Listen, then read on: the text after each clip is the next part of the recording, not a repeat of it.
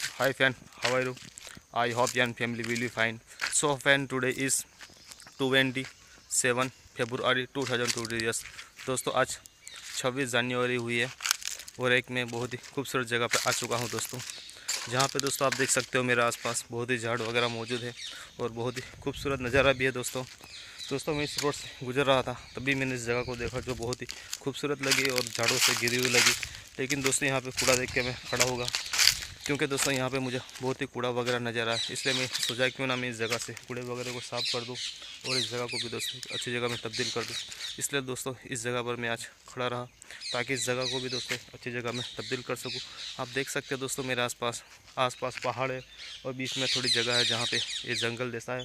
ऐसे तो पूरा जंगल है दोस्तों, फॉरेस्ट है, पर दोस्तों बहुत अच्छी जगह है ये और बहुत ही अच्छा भी लगता है। नेचुरल जगह पे आने का मन भी करता है। आप देख सकते हैं दोस्तों बहुत खूबसूरत जगह और बड़े बड़े झाड़ वगैरह मौजूद है और पास ही में दोस्तों रोड गुजर रहा है जहाँ पे मैं जा रहा था और मैंने देखा इधर। तो दोस्तों चलिए इस जगह से भी कूड़े को साफ़ करके इसे और अच्छा बनाया जाए।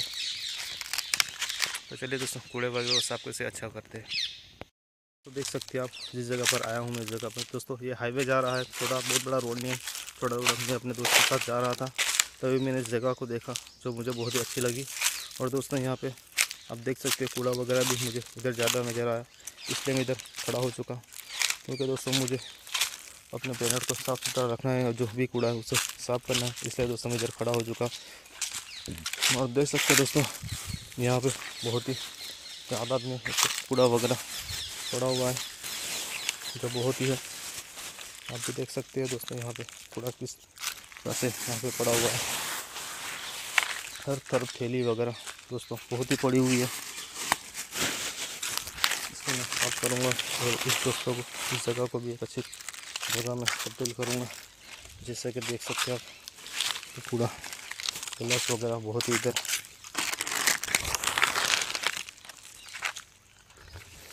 तो जैसा कि आप देख सकते हो हर तरफ प्लास्टिक की थैली वगैरह बहुत ही पड़ा हुआ है इधर।